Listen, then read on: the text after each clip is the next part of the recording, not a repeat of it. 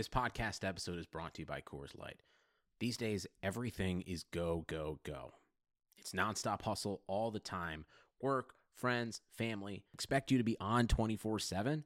Well, sometimes you just need to reach for a Coors Light because it's made to chill.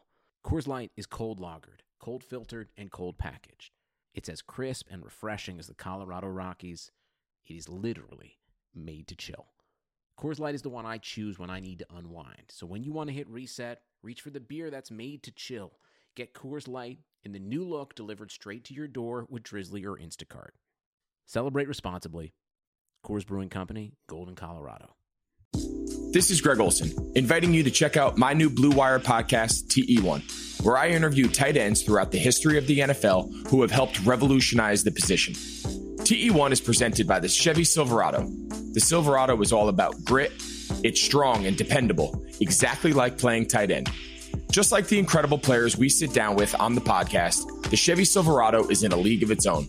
Strong, advanced, and dependable. Download TE1 today, wherever you listen to podcasts.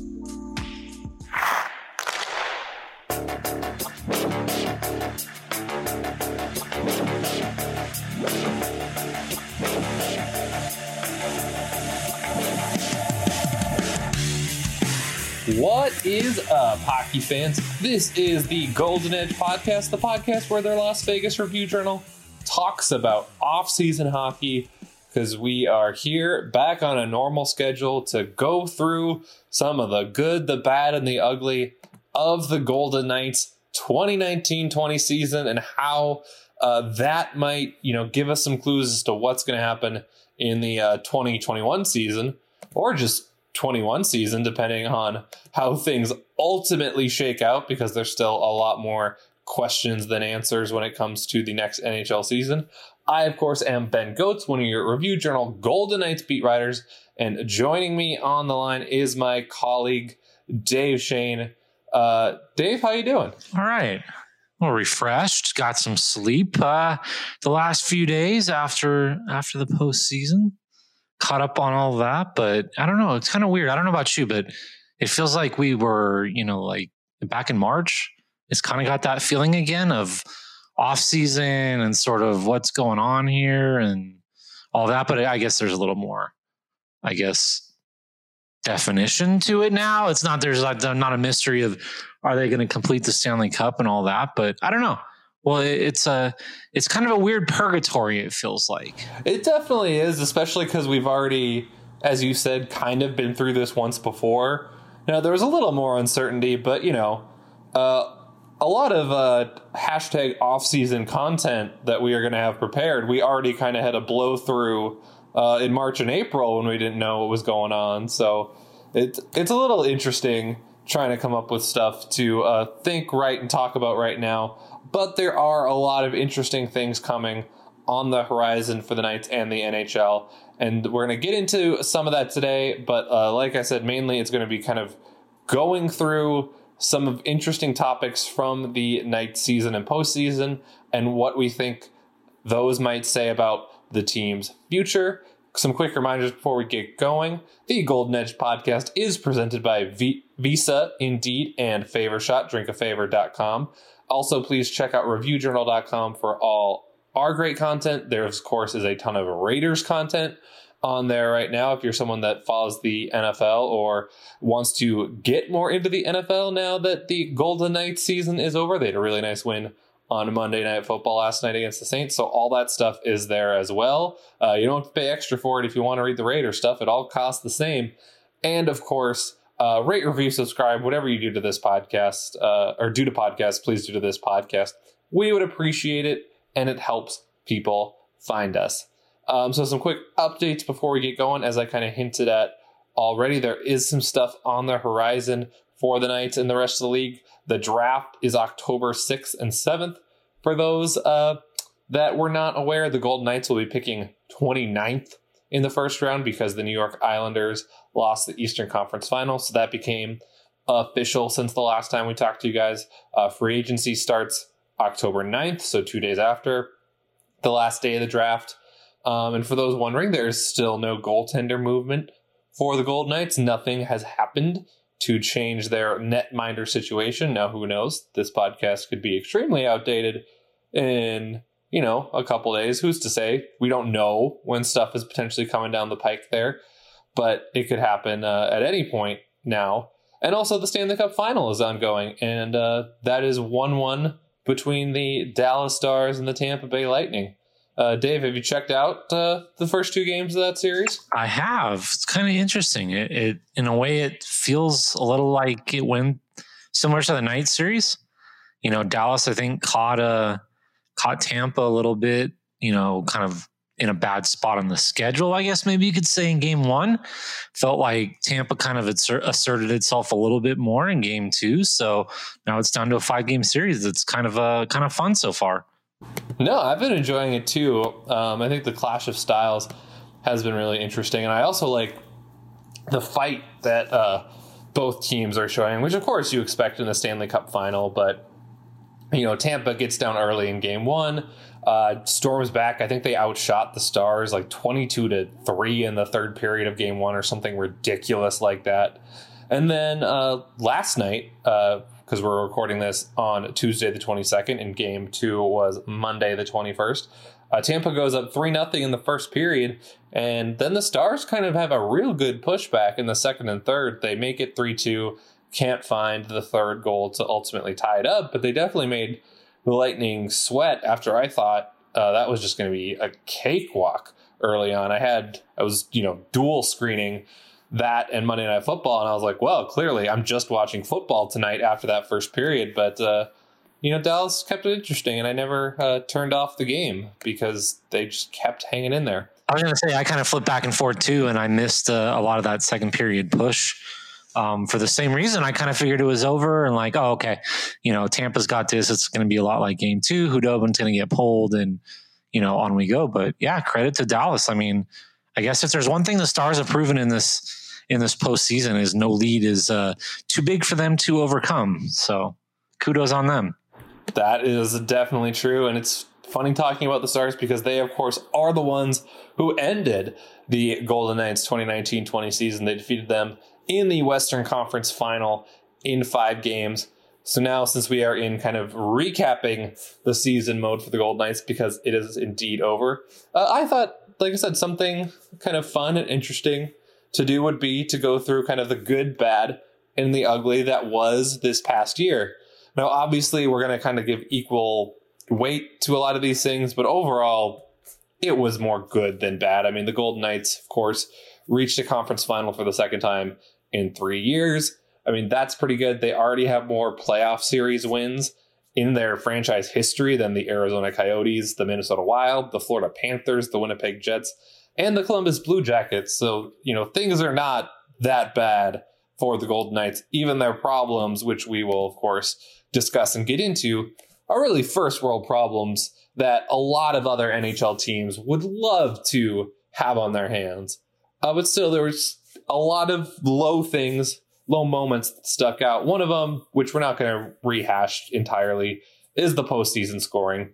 We've gone through a ton of numbers on previous episodes of this podcast, but suffice to say, they were bad the last 8 games at scoring goals, and that is the main reason that we are having an off-season kind of podcast right now rather than talking about them in the Stanley Cup final.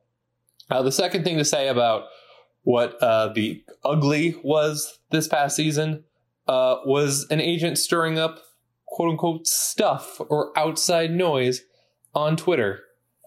Once again, I don't necessarily want to relitigate the entire kind of postseason goaltending situation for the Golden Knights. I've certainly said my piece before that I don't think anyone was necessarily in the wrong from their perspective, and I can understand all perspectives in terms of what happened with Robin Lehner kind of usurping the number 1 goaltender job from Marc-Andre Fleury. But the ultimate bottom line is, Dave, it just does not look good for this franchise when you have an agent kind of publicly grousing about his client's playing time on Twitter, and then you have to have a press conference from Marc-Andre Fleury to address it. I mean, it's just not what you want. No, and I think, maybe for someone like me who's tried to remind folks, oh, they're a young franchise, they're in their third year, like maybe all of this just shows no, they've grown up faster than maybe I want to give them credit for, because this is the type of stuff that a lot of franchises have gone through in terms of a face of the franchise potentially moving on, or some kind of rift between a player, a coach, the front office. Like, it's not like the first time that's ever happened, but it's like the first time around here. So it's interesting to have seen it played out.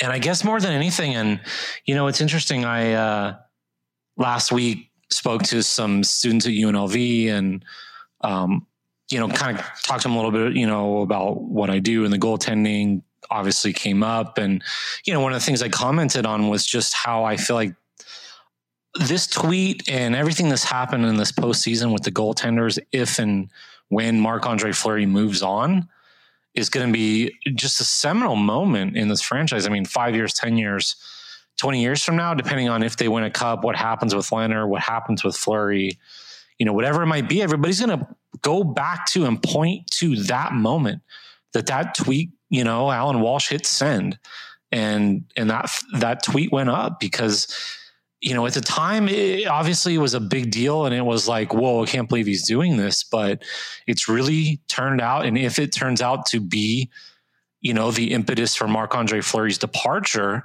it's going to be, it's a seminal moment in this franchise's history for sure. Yeah, it's one that we're for sure going to be talking about for years to come, because it's just a huge fork in the road, as you were kind of talking about. But I did indeed place that in kind of the ugly category, along with the postseason scoring. Next to, go back to something more positive, let's talk about the good. One thing that I thought for sure that the Golden Knights should feel good about coming out of this season, if not downright ecstatic, is that Shea Theodore looks like a number one defenseman. He led the Knights in postseason scoring. He's actually still ranked 7th overall in the playoffs with 19 points as of yesterday. So I did not update that after game 2, but as of yesterday, he was still 7th overall in the playoffs in scoring. And then I did some, extensive research because I have a lot of free time on my hands right now, and I might write about this later.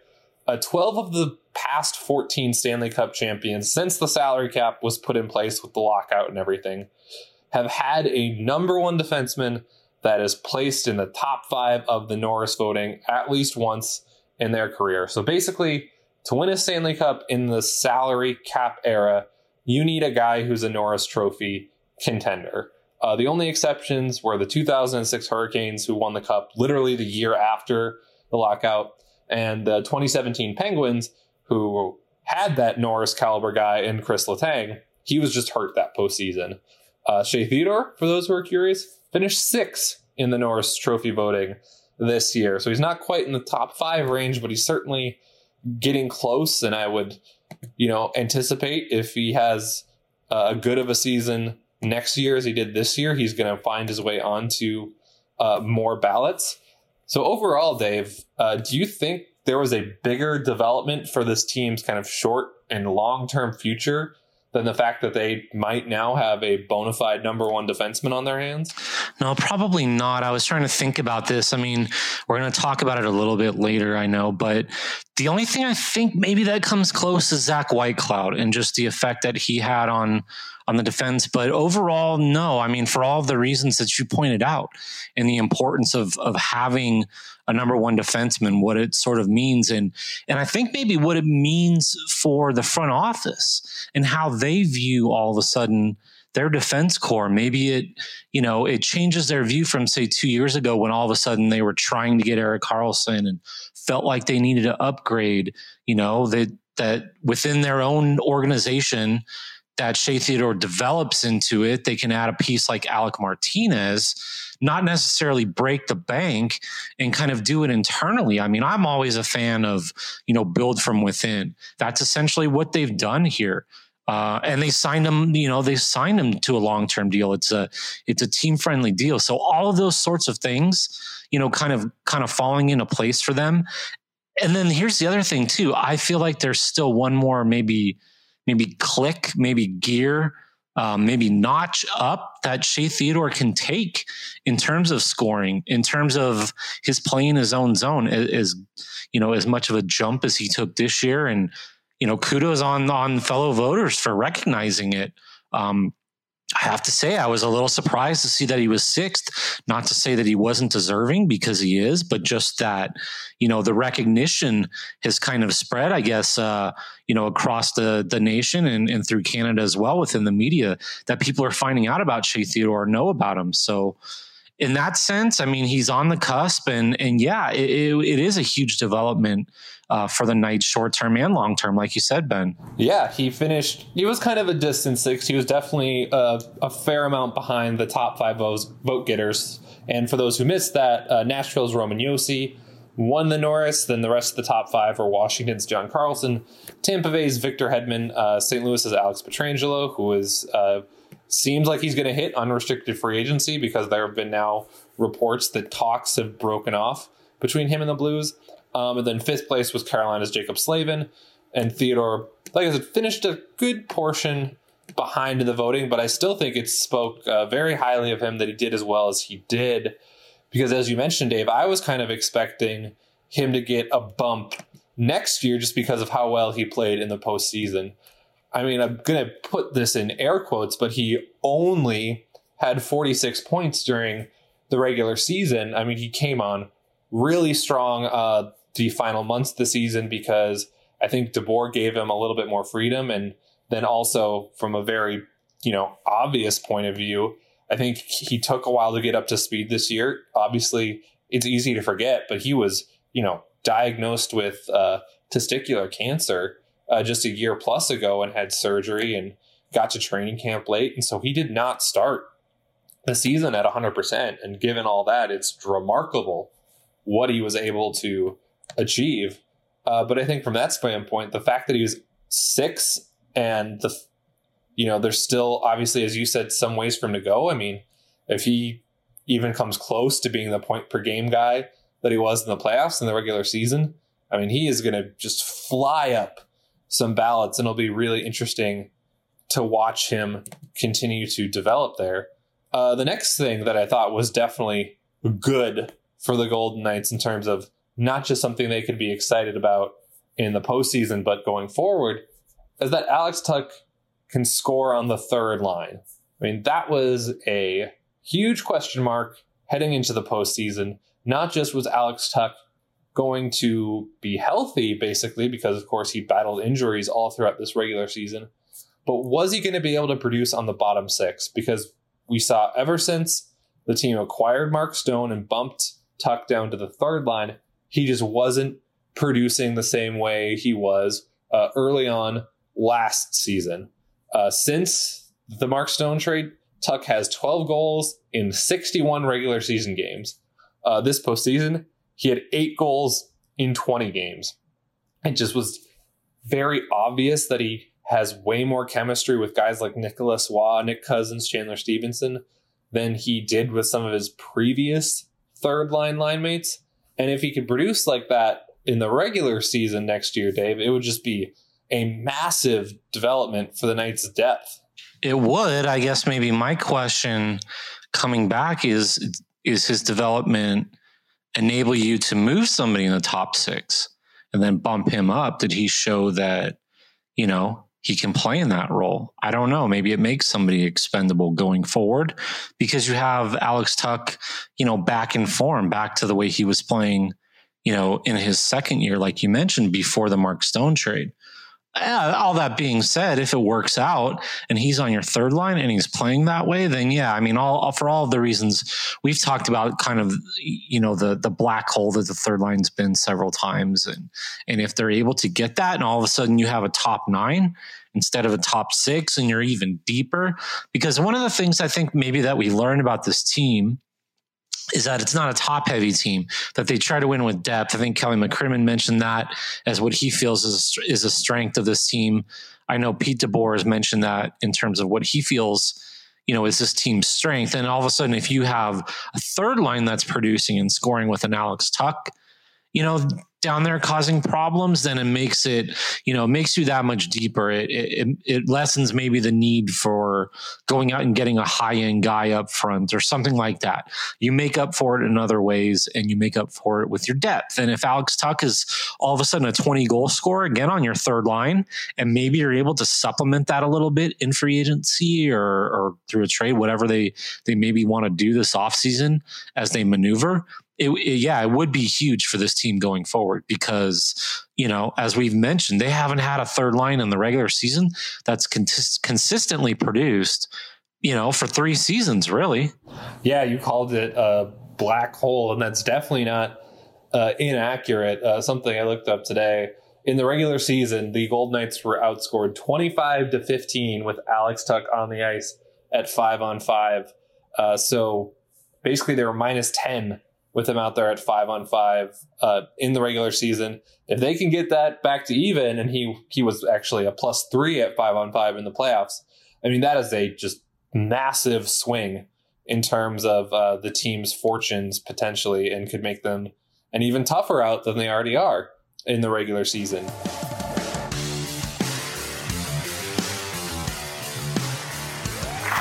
Visa knows that local businesses are the heartbeat of our communities.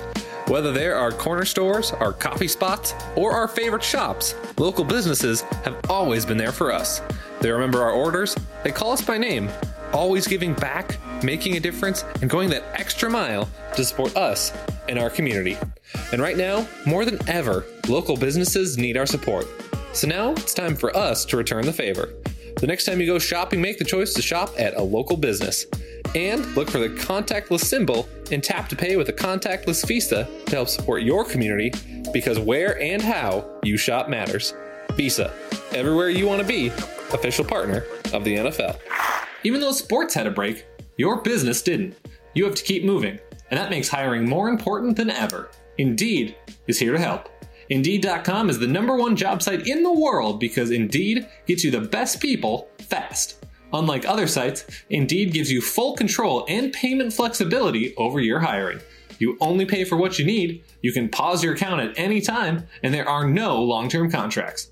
Plus, Indeed provides powerful tools to make your search that much easier, like sponsored jobs, which are shown to be 3.5 times more likely to result in a hire.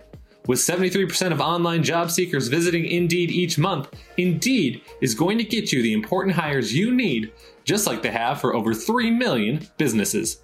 Right now, Indeed is offering our listeners a free $75 credit to boost your job post, which means more quality candidates will see it fast.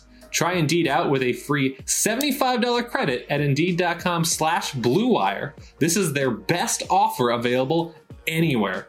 Go right now to Indeed.com/Blue Wire. Terms and conditions apply. Offer valid through September 30th. The last, good thing that I want to talk about as far as what happened to the Knights in the regular season and postseason, and like I said before, there are a ton of other things that we could get into here, but I'm trying to narrow it down and not make this, a 3-hour podcast, is basically every addition was solid. Going through the list, the Knights throughout this year brought in Patrick Brown, Nicholas Waugh, Chandler Stevenson, Alec Martinez, Nick Cousins, and Robin Lehner from outside the organization. Out of all those guys, you would probably say, obviously, Patrick Brown had the least impact, but he's still a guy that scored a playoff goal for you. So I would consider that not a bad hit rate at all. And then, you brought up his name, Dave. You also can include a guy like Zach Whitecloud in that, who was not an outside addition, but a guy you promoted from within and, played really well for you down the stretch. So they had a bunch of kind of complementary pieces come in during this season that rounded this roster out into one that was just really strong and deep, top to bottom. So only because I love scouting and all of that stuff, I'm so fascinated as to why these scouts are so good. Whatever this crew that Kelly McCrimmon and George McPhee, Bob Lowe's and Von Karpen and all of them and that whole staff, they don't miss. I think the only miss that I can think of is Tomas Tatar. And I'm not even sure why that happened. I don't know if that was a locker room chemistry thing, if it was just an on ice, they never really found a spot. But like you mentioned, it seems like everybody that they go after has a little bit more than they showed at the previous team. And they get every ounce of juice out of the squeeze with these guys, I mean, I think Nick Cousins tailed off a little bit in the postseason. I think you could probably point to that being why he was a healthy scratch in, almost a handful of those games before a couple injuries necessitated him, going back in the lineup. But, Chandler Stevenson, Alec Martinez, like, and then even in the draft too, like what they found in, the fifth rounds, the third rounds, later in the first round, I guess, with, Peyton Krebs in the middle of it, they've done a fantastic job. I mean, a lot of it, we see on the front end, and, the signings get a lot of attention and the free agency, but the behind the scenes work and just, obviously going back to the expansion draft. But since then, in some of the trades that they've done, even somebody like Ryan Carpenter, to pick him up off the waiver wire and get what they got out of Ryan Carpenter for, a season and a half, that was a hit as well. So, I mean, I guess, kudos to the scouting staff really with all of this, because they're the ones, I think, behind the scenes who are, kind of recommending and sort of picking and choosing these guys.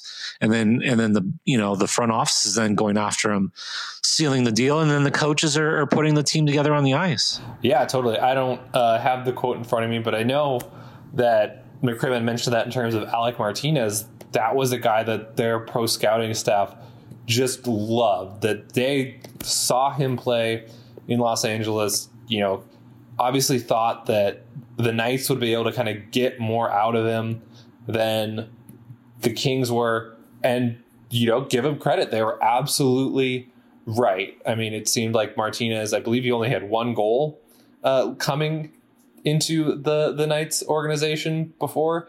And he had scored that actually against the Knights for the Kings. And then he scores 8 points in 10 games after the trade. Now, I don't think that type of production is obviously what should be expected going forward. It's certainly not what he put together in the playoffs.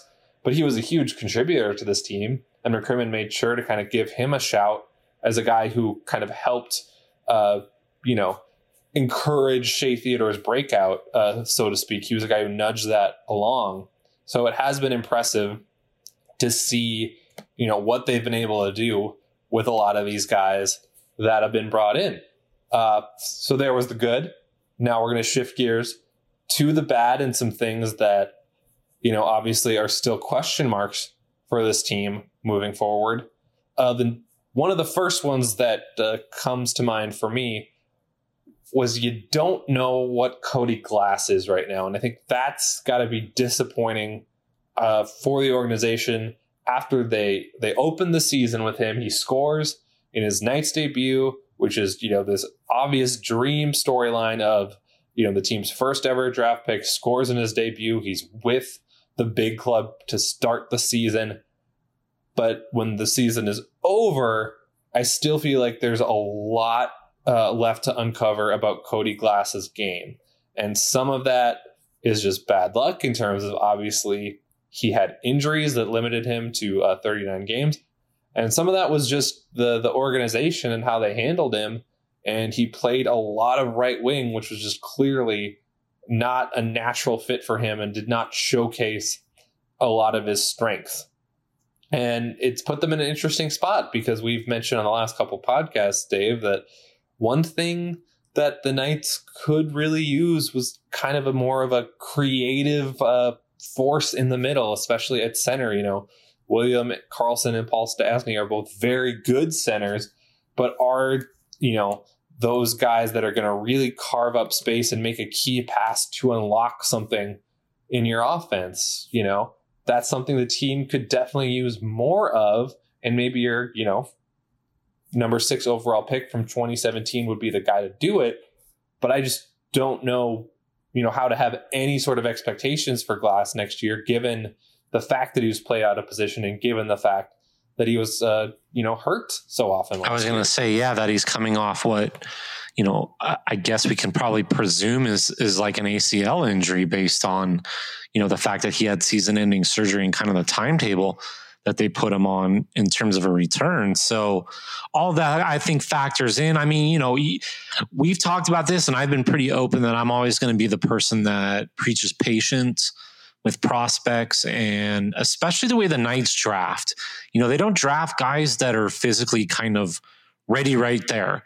They draft, kind of this projectable, type of player. We always hear that in the, the combines and stuff like that, meaning they're still filling out and they're still growing and maturing and all those sorts of things. And they're not expected to be there, within 2-3 years right away. I'm going to try to stall here as I do this and look up, the 2017 NHL draft. But I mean, obviously like the top end of that draft, 1, 2, 3, 4, and 5 are all in the NHL making an impact. So it's really easy to kind of like, pick on that and say, oh, well, Cody Glass is not. But like, if you go behind it, it's Elias Anderson, Casey Middlestat, Michael Rasmussen, Owen Tippett, Gabriel Velarde, Martin Necas, Nick Suzuki. You got to get down to like 12 or 13 with Necas, Suzuki, those types of guys for anybody that's made a real impact on the NHL. So it's not like Cody Glass is behind the curve in that regard. And I don't want to like say his development is stunted and all those sorts of things. But yeah, I think it's a big ask to maybe go right into the top 6 of a Stanley Cup contending team at, 21 years old and say, okay, we need a 50-point, season out of you, go do it. That might be a little bit much to ask. And I think the other thing too, maybe to bring up with all this too, coinciding, I guess, with Cody Glass is how far along is Peyton Krebs and his experience in the bubble and with that taxi squad and as a Black Ace, and how close is he and where is he in his development curve, maybe in relation to Cody Glass. And maybe do we have to start talking about them, kind of in conjuncture in terms of, can one of them, break through, make this team, because here's the other thing too. Obviously Peyton Krebs' situation is a little different for this year. He can't go to the AHL. So he's NHL or back to juniors. But if Cody Glass, because the Golden Knights feel like they're strong down the middle, if he has to go to the AHL and dominate for a year, and maybe come up and have a cup of coffee, like that's not a bad thing. And I think anybody that tries to make that into a bad thing is doing a disservice. So I think it's just going to depend on what the Knights do in the offseason. How are they viewing their center spot? Where are they at with all that? Do they re-sign Chandler Stevenson? Do they view him in there? What happens with Stasny or anybody else in there? Nick Waugh? So there's a lot of questions and we'll just kind of see how it filters out. But I guess to say, yeah, your original question, like, is it a lot to ask Cody Glass to jump right into a top 6 next year and play with guys and continue to produce for a Stanley Cup contender? It might be a little bit too soon. Yeah.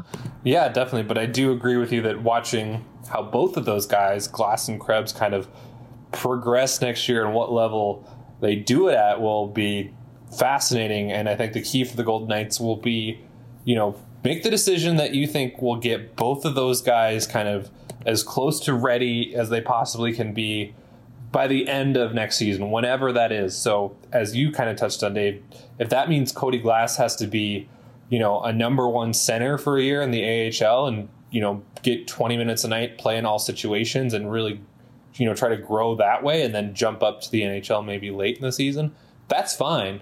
The key is just to keep, him on an upward trajectory after, obviously, like I said, for reasons that were not entirely his fault, he didn't quite have the same kind of upward curve this past season. And then the final thing that we'll point out in terms of the bad, and this is the most obvious one, which is why we saved it for last, is that the goaltending situation still has a lot of questions.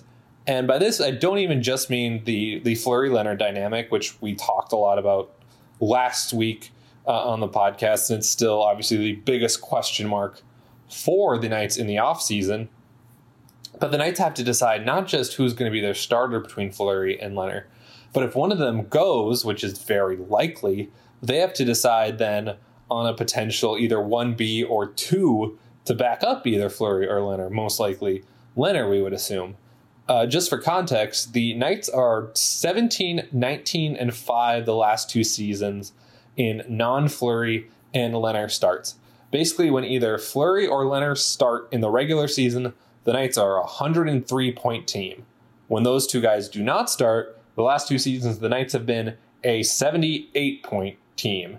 And that would not have even been good enough to get them in the bubbles this year in terms of points percentage. They would have been one of the 7 teams on the outside looking in. So that's how just crazy the drop-off has been between their kind of starters and number 1 guys and their backups, which mostly has been Malcolm Subban, but there's been other guys kind of sprinkled in as well.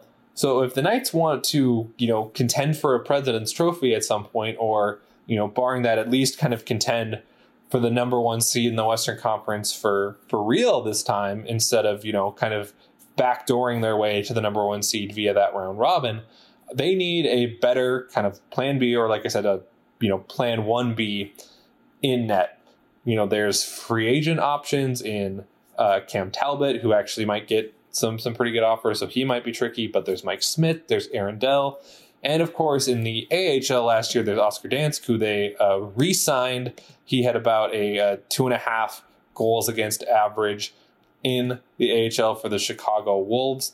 But that's something that I'm definitely going to be keeping my eye on, Dave. Not just, who the guy that they ultimately go with is, if they do end up having that giant fork in the road moment and parting ways with Marc-Andre Fleury, but who they're going to get kind of behind Robin Leonard as well, if he's the guy, because if they do just call up Oscar Dansk, it's going to feel, a lot, to me at least, like they didn't really go anywhere ultimately. You went from having kind of a clear number 1 in Marc-Andre Fleury and a shaky backup in Malcolm Subban to essentially the same thing with Robin Leonard and a new guy, unless Oscar Dansk proves me wrong and has a great year next year. Yeah, and I think, part of this, in terms of, I'm terrible at math, so you're going to have to help me because your stats are awesome and I could barely add 2 + 2. But, okay, depending on if the Knights have to retain salary or whatever and cap hit on Marc-Andre Fleury. So if $7 million goes out, and supposedly, according to the reports, Robin Leonard is going to be signed for $5 million. So you're +2 right there, if that happens. And potentially, there's any number of scenarios that could then happen in terms of if Fleury goes in a trade, maybe he goes somewhere where you get somebody coming back, and depending on what they were paying last year, I don't remember, what were they paying Subban last year? Not like $1 million, it was something like that. So I think it was less. Okay, so let's just say hypothetically they're around $8 million last year net in goal. I mean, you could pay Leonard $5 million. You could get somebody for 2.5. That's a real solid backup, and still be like plus 500,000 ish. On the total. So I think there's ways to kind of do it and upgrade and still not necessarily pay out the end for it. But yeah, it'll be interesting to kind of see, one, I think, how the Fleury stuff works out, and then how that handcuffs them, if at all. And then 2, what that allows them to do in terms of somebody either coming back or getting somebody in free agency, like you said, because, a lot of this too is about getting somebody who's reliable and who can win, and somebody who can play, but not necessarily threaten Robin Leonard's job, because all this is still centered on Robin Leonard and the commitment that the Knights apparently are going to be making to him. So it's more about finding somebody really reliable for, like you said, 25-ish up to maybe 30 games, I guess depending, but I don't think you want to get into it like a timeshare sort of situation with Robin Leonard. Like, clearly he's going to get the majority of the starts. And I think economically you can find somebody that's reliable, that upgrades it. Because like you said, and I didn't realize it was that bad. I mean, it speaks to, I guess, what they felt about Malcolm Subban. And like they said, that he just wasn't reliable, that they didn't have the confidence in him. And, the numbers for the last 2 years that you presented back that up. So if they're able to upgrade there, then yeah, all of a sudden you're getting, 5-6 more wins in the regular season. It puts you in a different spot in the standings. It puts you in a different spot in the seedings and all of those sorts of things for the postseason. Yeah, and the kind of key things to keep in mind in terms of having a tandem in place is, one, we don't know what the regular season is going to look like next year, but Gary Bettman, in a kind of video conference calls with reporters on Saturday, kind of said, like, I still want to play 82 games, but we're also still going to push the season back potentially to, mid to late December to even early January.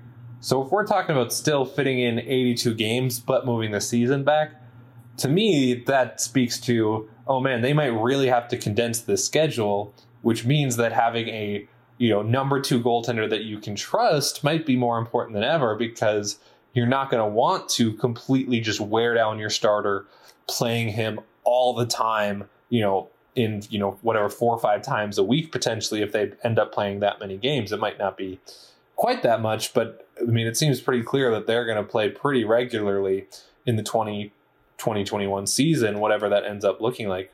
And then also, if for whatever reason they decide to keep Fleury and not re-sign Robin Lehner, well, Fleury would be 36 when next season starts, so you don't want to overwork him. And, Lehner, despite being a very good goaltender for most of his career, he will be playing his 11th NHL season next year. He's played more than 50 games twice in his career. He played 59 games and then 53 games in his last 2 seasons with the Buffalo Sabres, which were the 2016-17 seasons and the 2016-17 or 2017-18 season. So he's not a guy that's, played a ton in his career, which is not necessarily a bad thing, but he certainly hasn't been kind of the workhorse that the Knights have relied on Marc-Andre Fleury to be. So I think that just speaks to, no matter which way they go with their starting goaltender situation, each guy kind of does need someone to spell them semi-regularly, as you said, Dave, probably at least 25, 30 games. Yeah, and like you said, I mean, you could have a whole bunch of back-to-backs.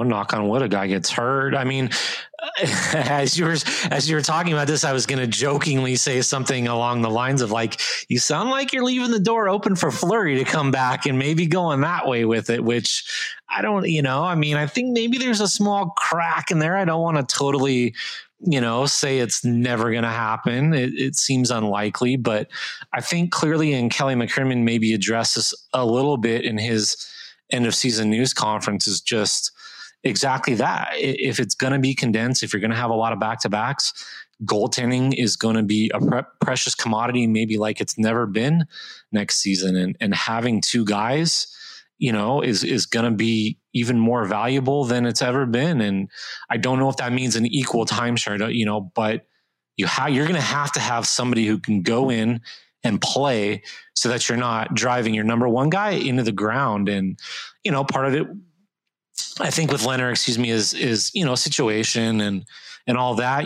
part of it is that this is what, if he gets the chance to start 50 plus games, that's kind of what he's been wanting the last couple of years. He split in, Long Island, as he calls it, with the Islanders, and he kind of split in Chicago. So I think that's what he wants is a chance to be the number 1 guy. But all that being said, I think the schedule and everything that's going to happen next year is going to dictate a little bit different situation where reliable goaltending, whether it's coming from your, I guess, quote unquote starter or, a 1A, 1B backup, whatever it might be, you're going to have it next year. No, for sure. And to make it clear, I do think it will be Robin Lehner.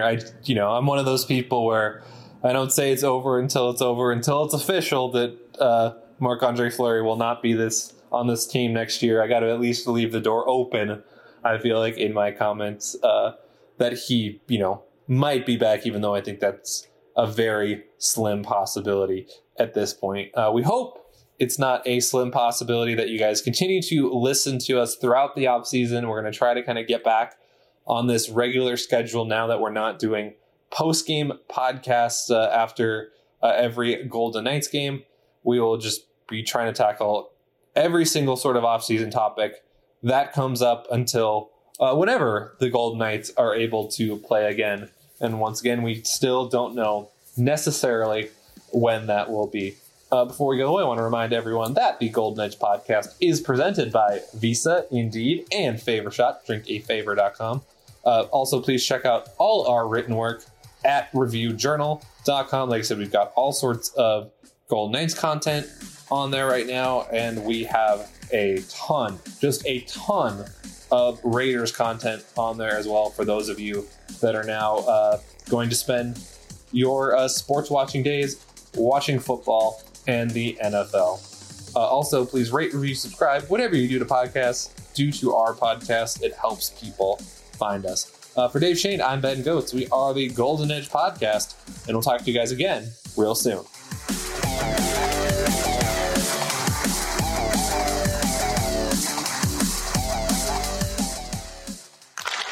They say a healthy gut means a healthy you.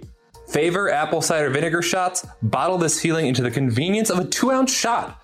Better digestion, stronger immune system, and the lowering of blood sugar levels are just some of the benefits to shooting a daily Favor shot. Their proprietary blends are raw and organic and mixed with other functional ingredients to create a better tasting experience. First-time shooters can go to drinkafavor.com. Sugar Ray Leonard, Roberto Duran, Marvelous Marvin Hagler, and Thomas Hearns. Legends, whose four-way rivalry defined one of the greatest eras in boxing history. Relive their decade of dominance in the new Showtime sports documentary, The Kings, a 4-part series premiering Sunday, June 6th, only on Showtime.